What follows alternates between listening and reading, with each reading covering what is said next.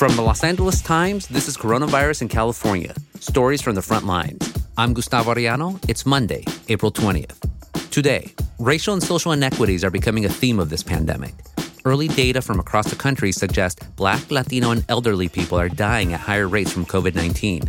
Anecdotal evidence suggests the disparities are quite stark.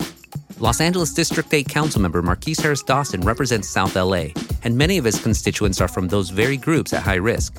His task is to make sure local, state, and federal officials do not forget about working-class communities, and not just his constituents, but all such folks across Southern California.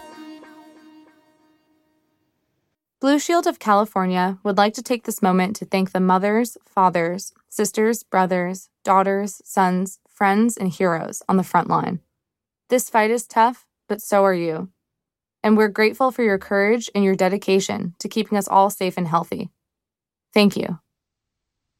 So, Councilmember, preliminary reports show that coronavirus is disproportionately impacting African Americans and Latinos all across the country. And LA County is especially hitting African Americans hard in the death rate. What are your thoughts about that?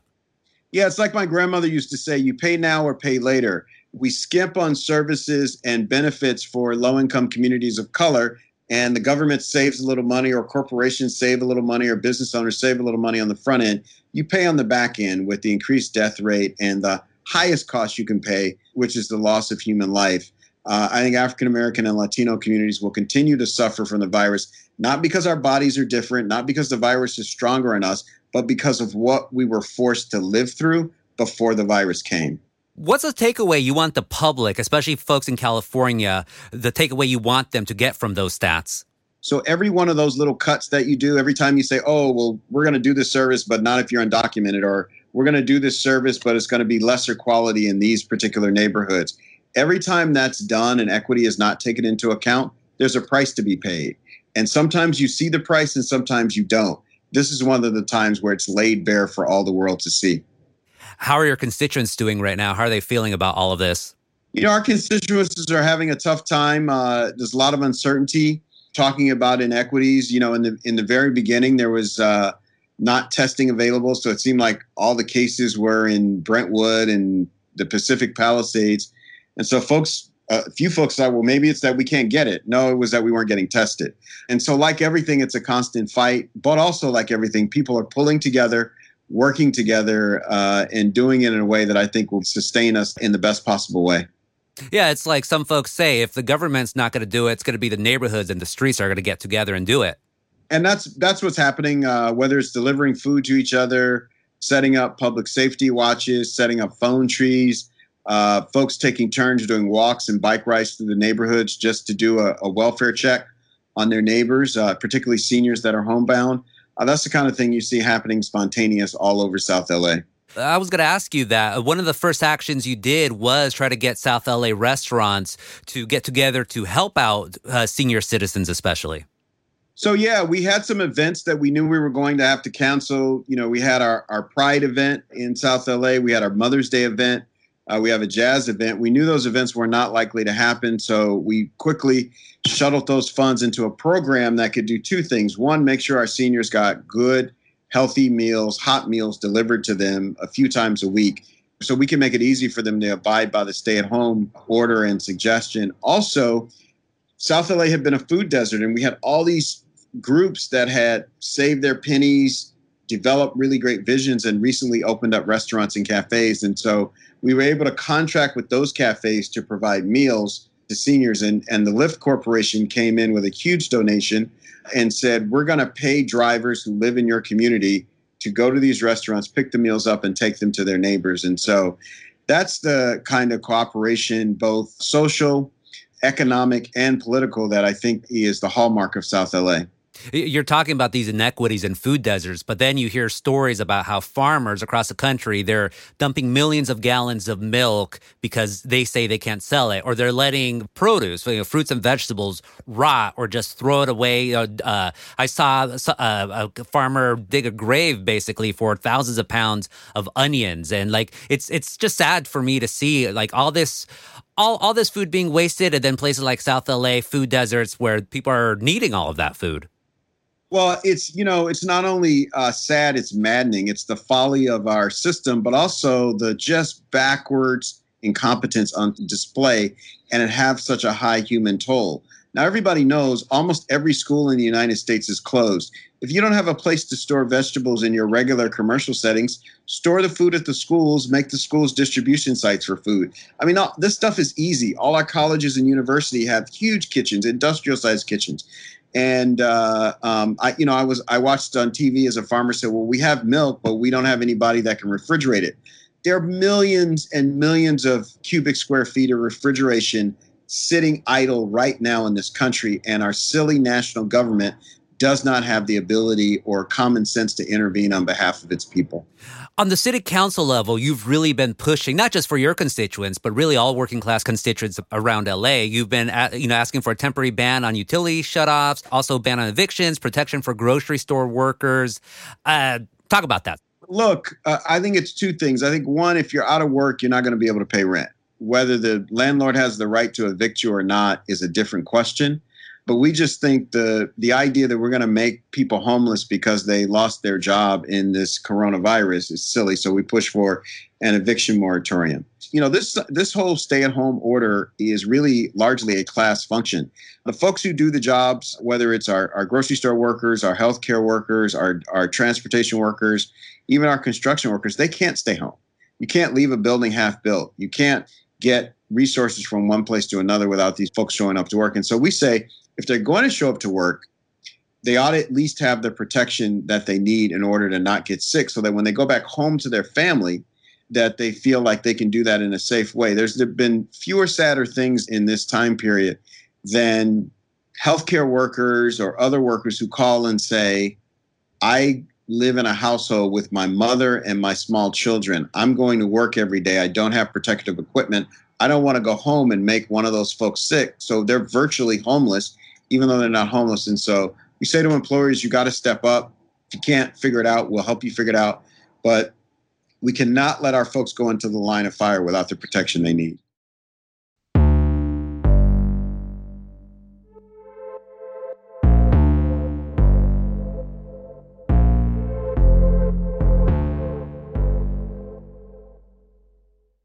This LA Times podcast is presented by Blue Shield of California.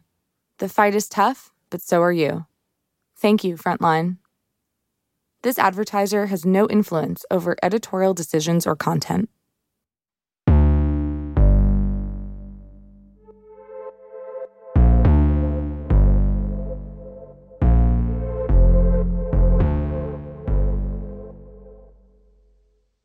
So, council member, as a politician, you're always busy. You're always getting requests, of course, from your constituents. What are they telling you right now? What are they needing? Folks really want to get testing. That's very, very important.